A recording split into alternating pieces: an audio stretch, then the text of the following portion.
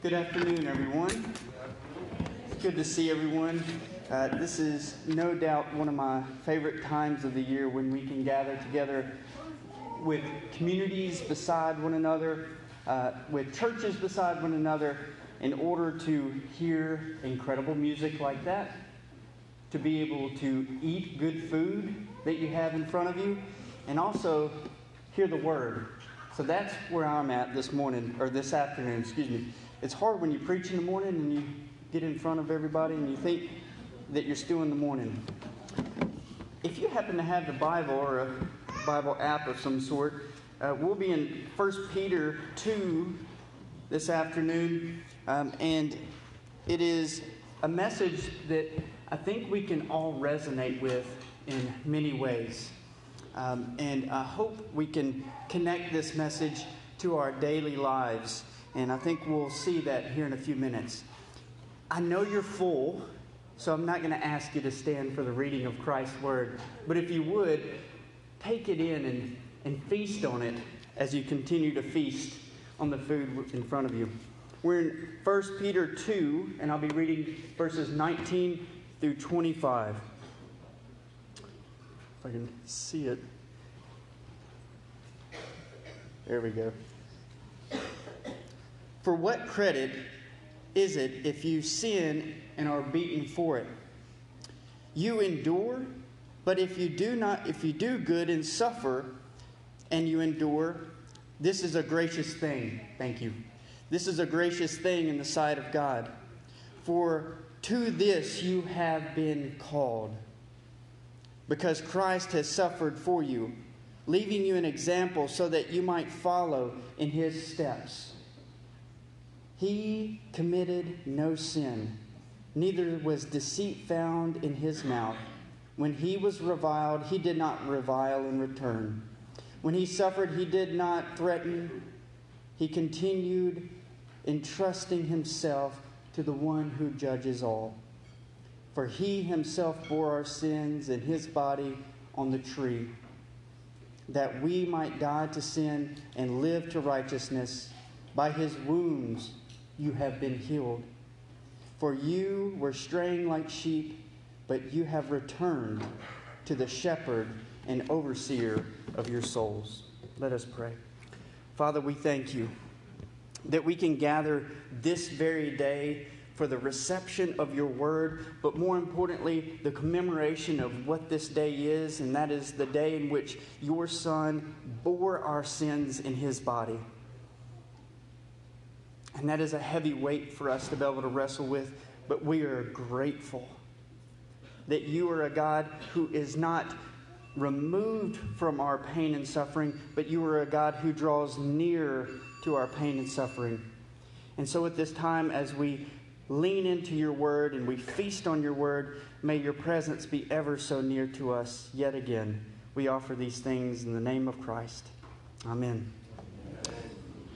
If you're anything like our family, we tend to have very busy schedules.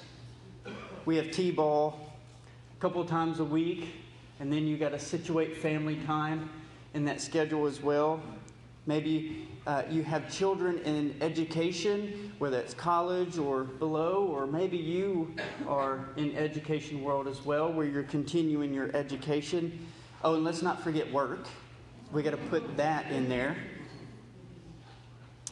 And as the springtime is slowly approaching, we wouldn't think that today, but it is. But we got to mow, don't we? We had to tend to that yard and those beautiful flowers that are already making their way and blossoming and blooming. Or maybe some of us even have second jobs or third jobs.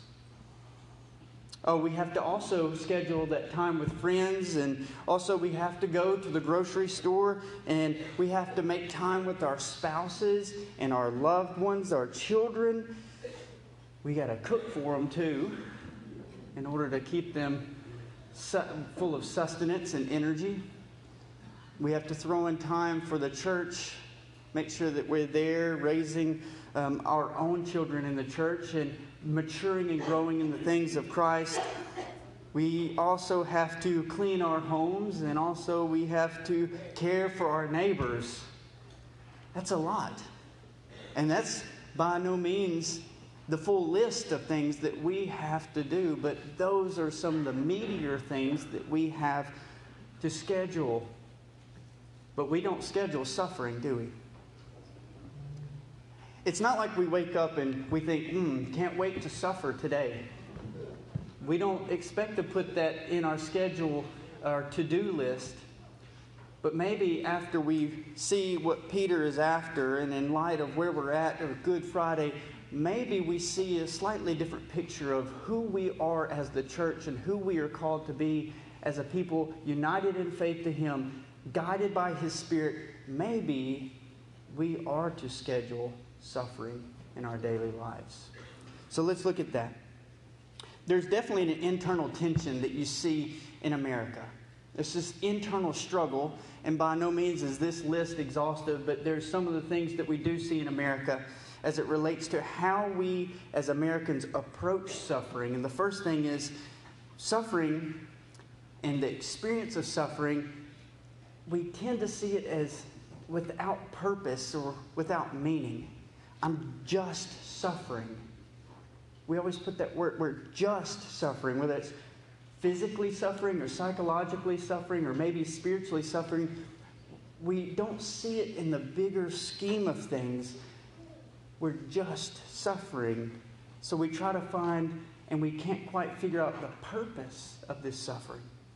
Or second, maybe there's this suffering, physical or psychological or mental or emotional. We look to medicine and we look to the medical world for our only hope. Hear me out. Our only hope. I'm not saying that we shouldn't look to the medicinal world and the medical world. We certainly should. But if it's our only hope, we have traded the Messiah for medicine. Or thirdly, once it comes to Americans and how we typically look at suffering, we don't think of it as producing endurance, but rather hopelessness. Have you ever been with somebody where they're suffering so much they have almost no hope in light of so much pain that they're going through?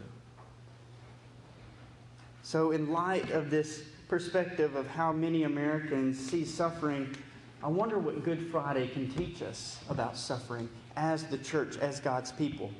Because I think what we have in this passage and these verses this afternoon is that Peter gives us a vision for suffering. He gives us an understanding of how the church can suffer well. If you look at verse 24, Peter says this, that Christ has suffered to bear our sin on the tree. To bear our sin on the tree, and what he means by the tree is none other than the cross. He bears our sins. Well, what do we mean to bear our sins? I think what we confess as the church, as Christians, is that this is an utterly unique and unrepeatable work of the Son of God. Something that you and I can't do. We cannot take on our own bodies the burden and the brokenness and the sin of the world. That is something that's utterly unique and unrepeatable, and a work that is perfectly made, manifest, and exhibited in the person of Christ. It is unrepeatable. It is unique. And in fact, if you look at, for that word, to bear our sin, the author of Hebrews chapter 9, verse 28 says it like this. So Christ, having been offered once to bear the sins of many, will appear a second time, not to deal with sin, but to save those and redeem those who eagerly wait for him. Did you catch that? Once. It's unrepeatable. And it says that when he appears again, he's not going to deal with sin again, because it's already dealt with, completed, and perfect in his atoning work on our behalf. And when he bears the sins of many, he is the sacrifice. He is the one who takes on himself. And it is that work that is sufficient. It is enough. It is perfect to make us whole and to restore us back to God the Father. That's enough. There doesn't need to be any more work done. His is enough. Second thing that I think Peter is showing us is once it comes to Christ's suffering. Christ suffered that we might die to sin and live to righteousness. He takes on our death But here's the key part that Peter brings up. But he also gives us his life, his righteousness. It's not enough for Jesus to just take on our sin, but he actually takes on our sin, our brokenness, and then gives us life. What a good God. Oh, you can't bear that? You can't hold that? Let me have it. Oh, and here is life. We cannot do that kind of work, Christians. We cannot do anything to earn Jesus' favor, God's favor, because it is enough that has been done, and we need to rest in that work. The Christian faith is not die to sin and do whatever we want. It is not die to sin and do whatever we want. The paradox, something that is so incredible about the Christian faith, is that we die and we kill sin in our own lives that we might be slaves to Christ. Do you hear that paradox? That our liberty is found in slavery. Our liberty is found in slavery. Slavery to whom? To Christ and his righteousness. That is the paradox that we find here in 1 Peter 2:24. And then if you look at verse 25, Peter brings this out. That Christ suffered to shepherd the straying sheep back to the shepherd. He suffers to take us as straying sheep and bring us back to the shepherd, the good shepherd. Has any of y'all taught T-ball? Let me see the hands. Moms, dads, grandparents. Have you ever tried to get them to do something as simple as grab your helmet, grab your bat? That's not straying sheep. That's what we call herding kittens. It's a difficult task, is it not? They're running around. It's utter chaos within that dugout, and you're just trying to say, get your helmet, get your bat, stand out here. How hard, yet Christ looks at us and he sees us as straying sheep. Wild, crazy kittens doing their own thing, not paying attention to the work that has been offered to them, and yet he still takes time to bring us close, to shepherd us as straying sheep back to the good shepherd himself. I don't know how he does it, but he's done it. He is the shepherd, the one who protects. The shepherd cares for, he tends to, and yet he guides us. Which is where I think the last thing that we have for us this afternoon, and I really want to spend the rest of our time with on this last part that Peter brings out. That Christ suffered to leave his church an example to follow. An example to follow. Now, you probably had many of examples in your life, maybe a motherly or fatherly example, maybe an uncle or a grandparent that had some sort of effect on your life because of the example that they lived for you and left as a legacy for you. Or maybe you had that servant-like person in your life that showed you what good service was like, how it was to serve other people, and they left you that example. Maybe you had moral or spiritual examples in your own life of how to actually love Jesus and to love neighbor. Or maybe you've had that great boss or leader who showed you what a true servant leader looked like, to provide that example to follow. And I teach 7th grade, so I hear this one all the time, these athletic examples, these sports examples. The LeBrons of the world, the Steph Currys of the world, the Tiger Woodses of the world. They set this example for these kids to follow. The example that Peter's talking about in verse 21, in fact, this word happens once in the New Testament. It's right here. The Greek word is hupagrammos, and it means to trace an outline. It means to sketch out. It means to be a writing copy. Writing copy. So when you look at this and how Peter is saying that Christ has left us an example, it's this pattern for us to follow. It is this paradigm, this ideal, this standard, this archetype He is the blueprint, did you catch it, of how we are to suffer. He has left an example. He is the standard paradigm for how we as the church are to suffer. Because if you look up to verse 20, I know I'm going backwards, but Paul is being linear in his thoughts. If you go back up to verse 20, he says this, "For this is a gracious thing."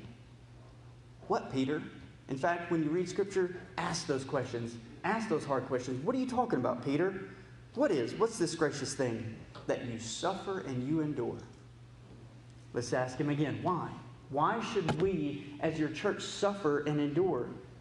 He tells us in verse 21, "For to this," meaning this suffering, "you have been called." For to this, what is the this? The suffering and endurance, you have been called.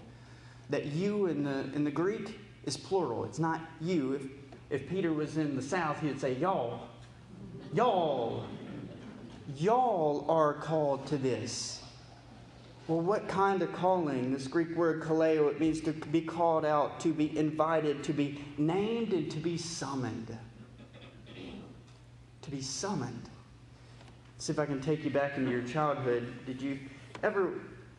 Were you ever with friends or with a group of family members, cousins that you were playing with, and your mama called you out?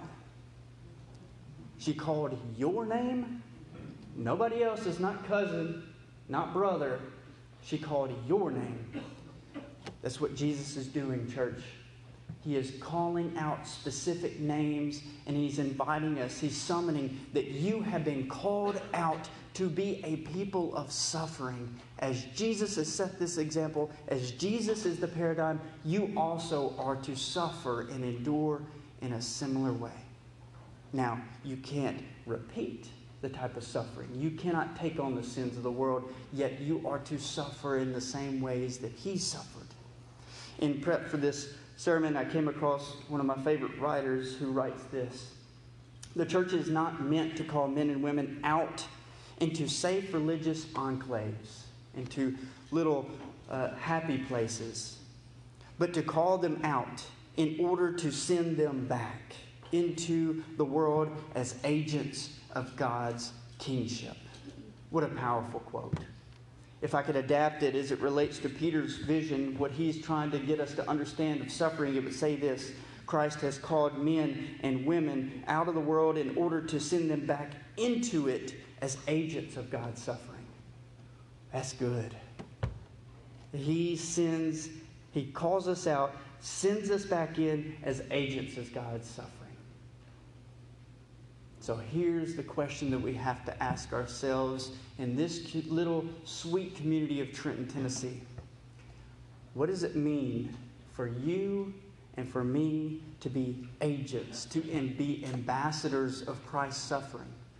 What does that look like in your streets, in your neighborhoods, to be able to be an ambassador, a spokesperson on behalf of King Jesus, who has provided this perfect suffering? And how can we live out that suffering? Now, there are many implications. We could chase this down and say, what does this look like for us to bear the brokenness and the suffering of our brothers and sisters in Christ? That might be a sermon that you might have to hear another time, but I'm chasing a different path, and that is, how do we focus on the implications, the effects of us being suffer bearers of Jesus in our own communities, in our neighborhoods, to people who don't know who this Jesus is? I have a couple of things. Where people are suffering, be there. Do you feel the weight of that? Because that's the example that Jesus is there for the people who are suffering in His day. He is there. He's not over there. He is there. Here with them. Be there with them. Because as I said at the beginning of this little sermon, that much of the American world sees their pain and their suffering as filled with hopelessness. Well, you can be there to show what hope looks like in the midst of suffering. As I told you a minute ago at the beginning of this, that many Americans tend to see their own suffering as purposeless. Well, we can be there in order to demonstrate the purpose of suffering and the example that has been set for us. Second, when people are suffering, point to Jesus as the source of comfort. He is the shepherd. Not only are we there with them, that we are pointing them to this Jesus who is the source of comfort. If there's one man who is both God and man, if there's one person who understands suffering in its fullness, it is certainly Jesus. And so we can point them to this Jesus as a source of comfort, to be able to wrap his arms around them and to embrace them in the midst of the pain and the angst and the despair that they have. And lastly, whenever people are suffering, show that Christ, that this suffering does not have the last word. Suffering and pain does not have the last word. Ever, once it comes to who Christ is and the work that he has done, we know that we are a people of the cross, right? We're a people of the grave, right? But we're also a people of an empty tomb. We are a people of not just Friday, we're a people of Sunday. Once it comes to understanding where we can be there with people who are suffering, seeing hope in the midst of hopelessness. When we see people who are suffering, we can point to Jesus as this source of comfort. And whenever we see anybody suffering, we can show that Christ is the one who does have the last word. That the grave is not the end of the story, but it is a risen Christ, an empty tomb. So let us be this people who are hurting with our communities, so that we might demonstrate that love embraces, that the cross embraces, and an empty tomb embraces. Let us pray. Father, we thank you for your goodness and grace to us. If there's certainly one day that we can give thanks to you as a God who is ever so near to us, it is this very day.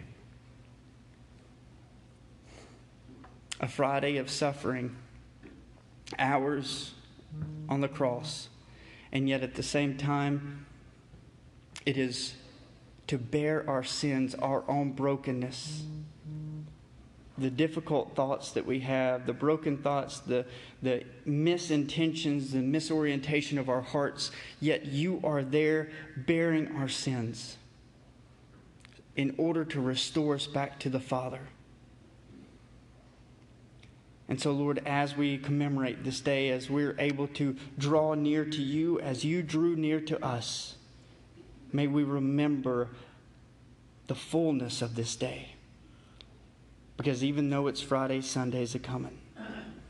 And so, Lord, as we move from Friday and into the grave that is still there on Saturday and the risen sun that is there on Sunday, may we continue journeying in this time of Lent to prepare ourselves for the goodness of who you are, because you have risen your Son. And now, in a few minutes, may you send us back into our communities in order to be a people of suffering, to show the example that Jesus has set for us, the model and paradigm, and may we be with people. May we embrace them and point them to Christ, and to remind them that the suffering and the death is not the end of the story, but a risen Savior is. So we offer all these things in the name of Christ. Amen.